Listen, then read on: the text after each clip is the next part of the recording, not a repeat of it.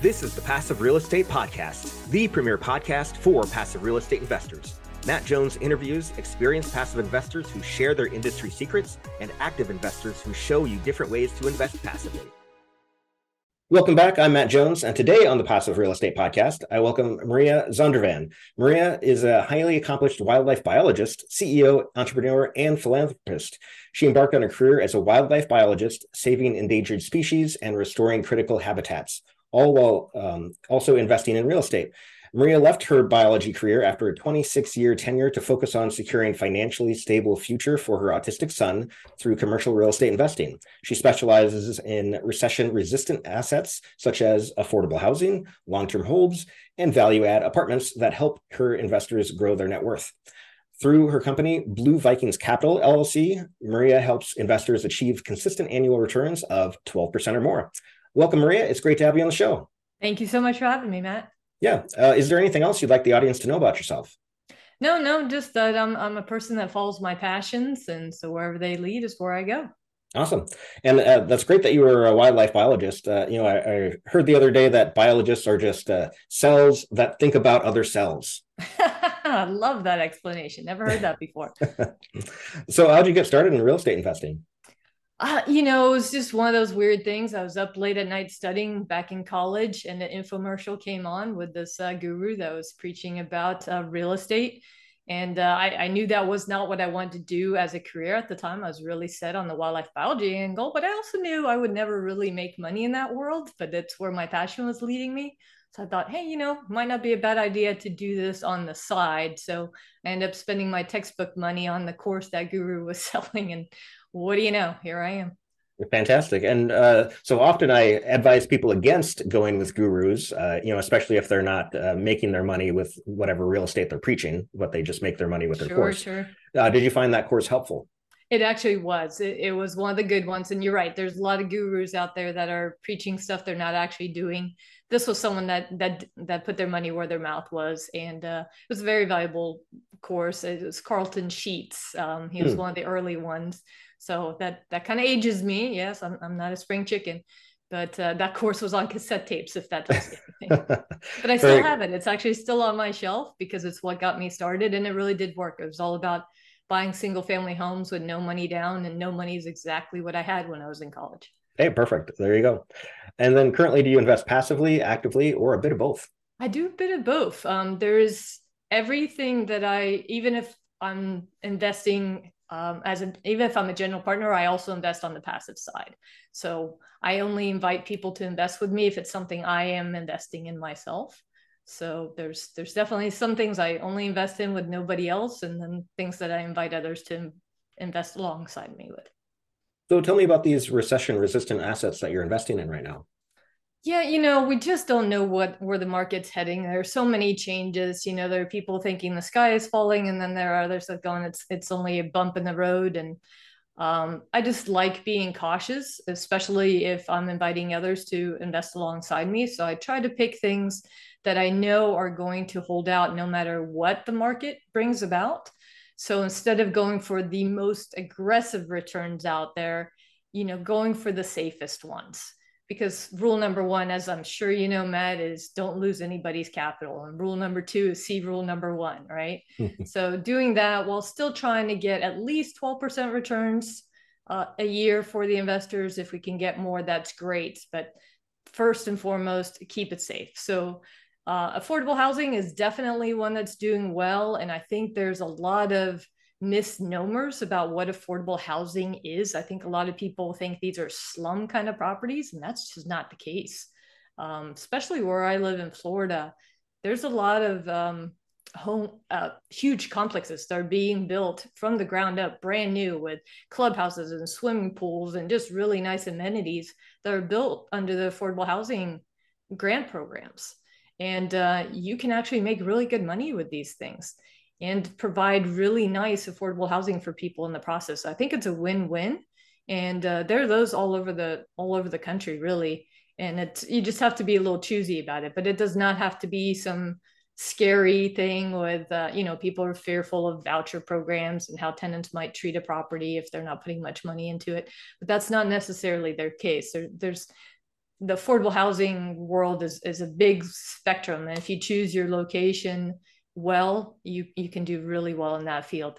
And it's very recession resistant, as you mentioned, because a lot of the pay is coming from the government, right? So they're going to keep paying. We don't really have to worry about that. Yeah, that makes sense. I personally am a big fan of the hybrid model where you have, a new build and some of the units are, affordable housing, and whereas maybe the majority are market rate, and then you're still making great profits as an investor, but you're given a great opportunity to these people to raise them up out of poverty. Absolutely. Yeah, there's a lot of good hybrid models out there for sure. And, right now rents went up so quickly, right? So there's a greater demand for this affordable housing than there ever has been before. So you can be pretty choosy about your tenants and get a good tenant pool in there. Yep. And then for your 12% returns that you're going for, is that cash on cash or IRR? That's IRR. Okay. Yeah. I was going to say 12% cash on cash is that's pretty cash flow heavy.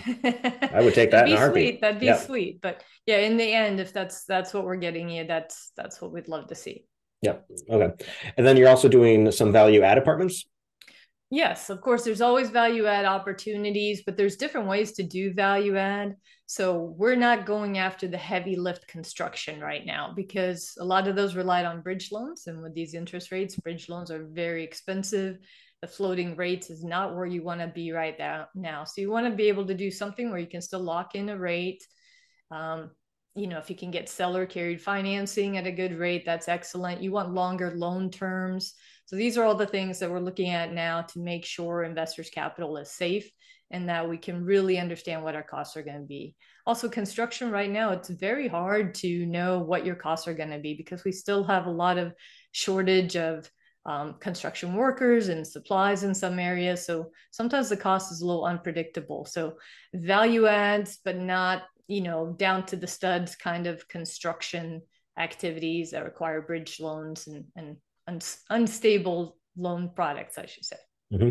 Yeah, my favorite form of value add is just by reducing the expenses, making it more energy efficient, renegotiating contracts. And because a lot of these ways, don't necessarily impact the residents themselves. They don't even notice, but you're still increasing the net operating income and the worth of the property at the same time. Yes. And I don't think enough people focus on that. So a good example of that, a property just closed, what's it been, 2-ish weeks ago now? It's a 94 unit property. We were able to bring the expense of the insurance down from 90,000 a year to 30,000 a year by bringing in a property management company that does in-house insurance, and they do a huge blanket insurance over all the thousands of units that they cover instead of insuring each property individually. And that brought down the cost huge. So, I mean, that's a huge savings. And like you said, it doesn't impact the residents at all. Yeah, that's awesome. And so how are you finding partners with whom to work with these deals? I'm in a lot of masterminds. I find that that's really where the big players hang out. They always say, get in a room where everybody's a step above you if you can. So that's really where I like to go. I like to find good, high quality masterminds, do a lot of networking, go to all the activities. I go to other conferences and such as well. And of course, I reach out to people on social media and get to know them that way, local RIAs, all the things everybody's doing. But I find the highest quality networking happens at those masterminds. Mm-hmm. Any particular masterminds or groups or conferences you can recommend publicly? Oh, sure. I'm in Tim Brotz's Legacy, and that's phenomenal. Getting ready to go to Chicago for one of those masterminds here in just a few days. Javier Hinojo's $1 Billion Boardroom is really great. Tim Mai's Hero Alliance is excellent. So those are probably my top 3. Awesome. And how are you finding deals right now? Usually it's through the networking. That's all we're talking about, right? Is real estate. So basically there are people looking for things and there are people who need things, and you end up matching up at these events. Awesome. And before we started recording, we talked a little bit about how to maximize your returns as a passive investor. What could you recommend to passive investors to maximize their returns? Well, first of all, you want to make sure you don't lose any capital, right? So get into some secure deals. A lot of it comes down to how you structure your taxes. People really underlook that. They might get caught up on, am I going to get 12% IRR return or 14% IRR? Well, if you're losing 30-40% of your gains in taxes in the end, that's not your biggest concern, right? So I have a lot of tax saving strategies, a lot of layering of your investments. I actually teach an entire course on this through the Legacy Academy, which is part of Tim Brotz's mastermind. And it's a whole course on how you can layer and structure your investments to make sure you don't have everything cashing out at the same time. Like everything doesn't sell at the same time. You have this huge amount of money come in, you really end up higher in your tax brackets and taking those big tax hits or trying to find a lot of depreciation all at the same time.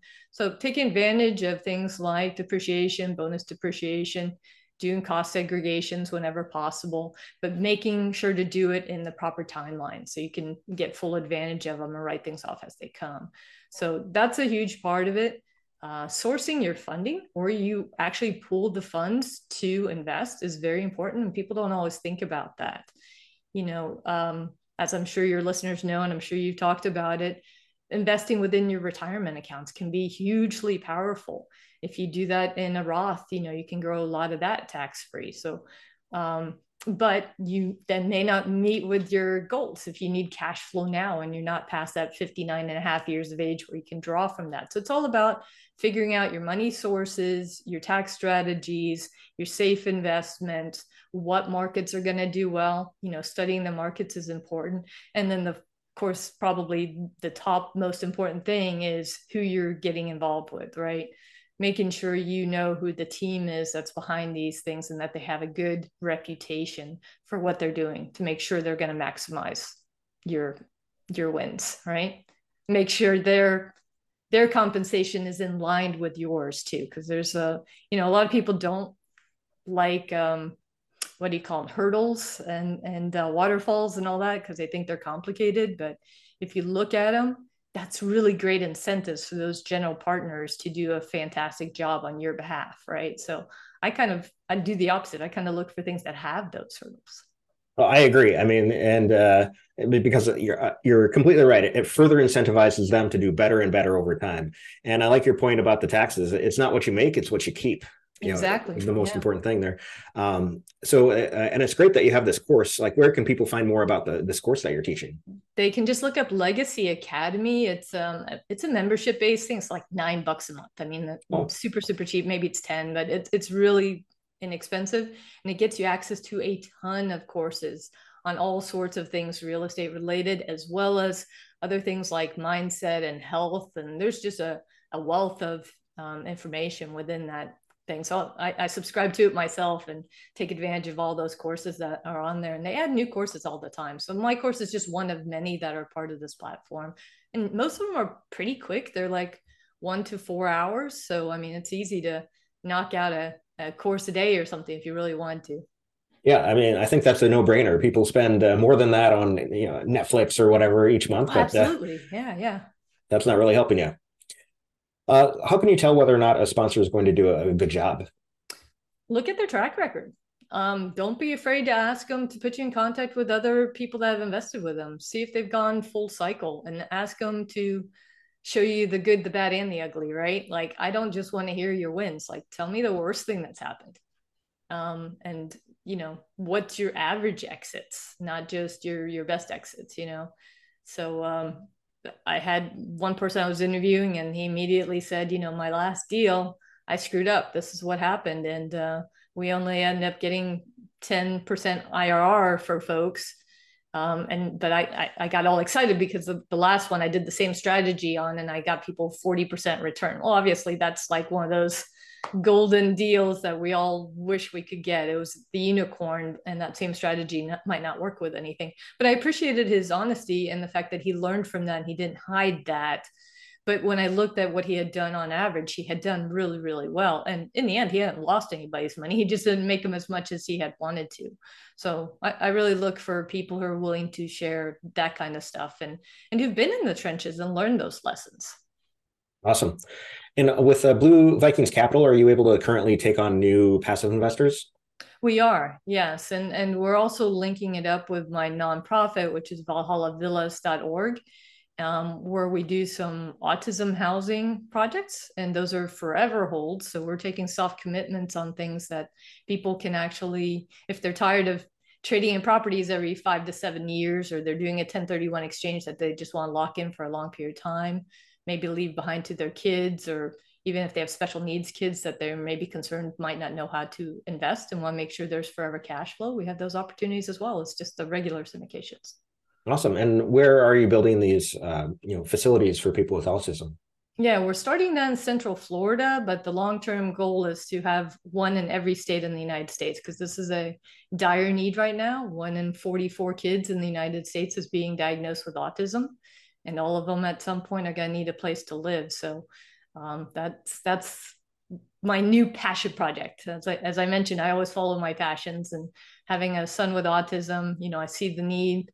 I'm connected with a lot of the families that were in his special needs schools, and I see them struggling with all the same things we're struggling with, that whole worry about what happens when I'm no longer able to care for my child, and when they're striving for wanting to be an adult and live independently, because they all want that, right? And a lot of them are fairly capable of doing that, but they need a little assistance, and maybe it shouldn't be mom and dad forever, right? So these are places where they can have that, live independently, have their own place, have some roommates, have some friends, but also have somebody kind of looking out for them and the things that they need. So long term, want to take it across the nation. Awesome. And then plus you have these trained professionals supporting these people in these places as well. Exactly. And how can a passive investor determine whether or not you and your team are a good match for what they're looking for? Probably the best thing to do is to just book a call with me and have a conversation and see if our goals align. So all I do really is I'm always looking for deals for myself to invest in. So I have a couple of businesses that cash flow pretty well. We own some massage envy franchises, and so that cash flow has to go somewhere, or I'm going to be paying taxes for it.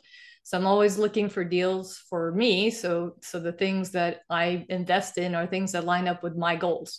And my goals may not be the same as your goals. And basically, I only invite people to invest along with me in things that I'm putting my own money in.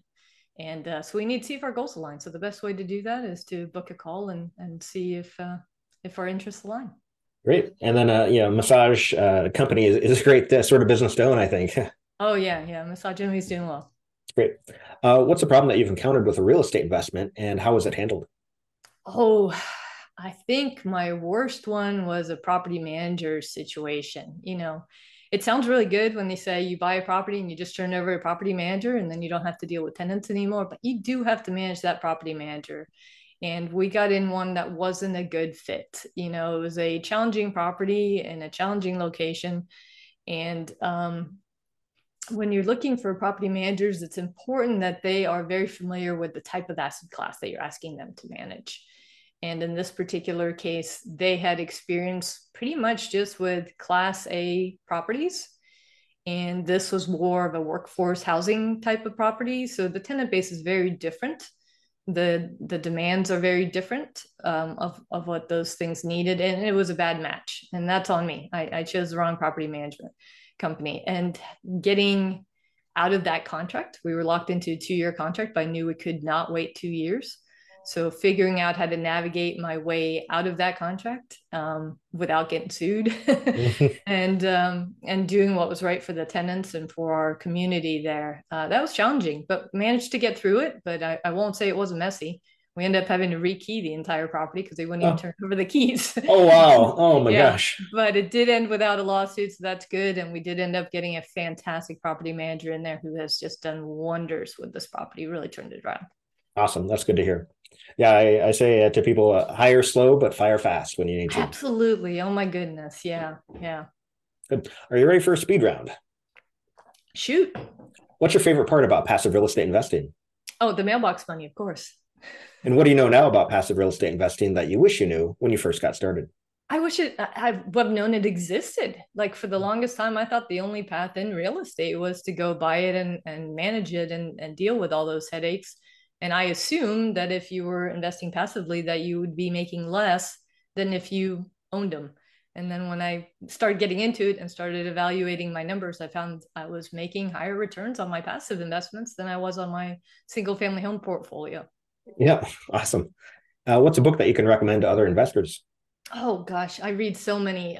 Right now I'm actually reading Killing Sacred Cows, and has nothing to do with killing cows. We're not killing cows, but it's about demystifying some of those myths we have around finances. And so it's just a very different thing. You know, when you first get into this game, you're just listening to real estate books all the time, and then maybe you progress into mindset. And this is more just finance and business in general, but it really helps demystify some of those things we've been told our entire lives about money that are just plain wrong. Very good. Yeah, I've heard it's a good book. I haven't read it yet myself, though. Yeah, it's available on audio too. That's how I digest a lot of books out Hey, walking the dogs. Me too, yeah. How can our listeners get in contact with you if they want to learn more about what you have going on? BlueVikingsCapital.com is the best place. And there's also links there to all my social media, which is a great way to hit me up. And for booking time is on there. And there's also a link to valhallavillas.org, the nonprofit. Awesome. Okay. And then final question, is there anything else you want to mention that we haven't covered yet? Just that following your passion, you can't ever go wrong. So wherever your passion pulls you, follow it. Someone's trying to tell you something. Listen. Great advice. All right. Well, thank you, Maria, and have a great rest of your day. Thank you. Subscribe to this podcast to stay updated on new episodes. Leave a review to let us know that you enjoy the content. There are tons of ways to invest in real estate that you can explore by reading Matt Jones's book called Book About Real Estate. It summarizes many top real estate books all in one. Find it on Amazon, Audible, iTunes, Google Play, or barnesandnoble.com. If you want to learn more about passive real estate investing, go to hawkwingcapital.com.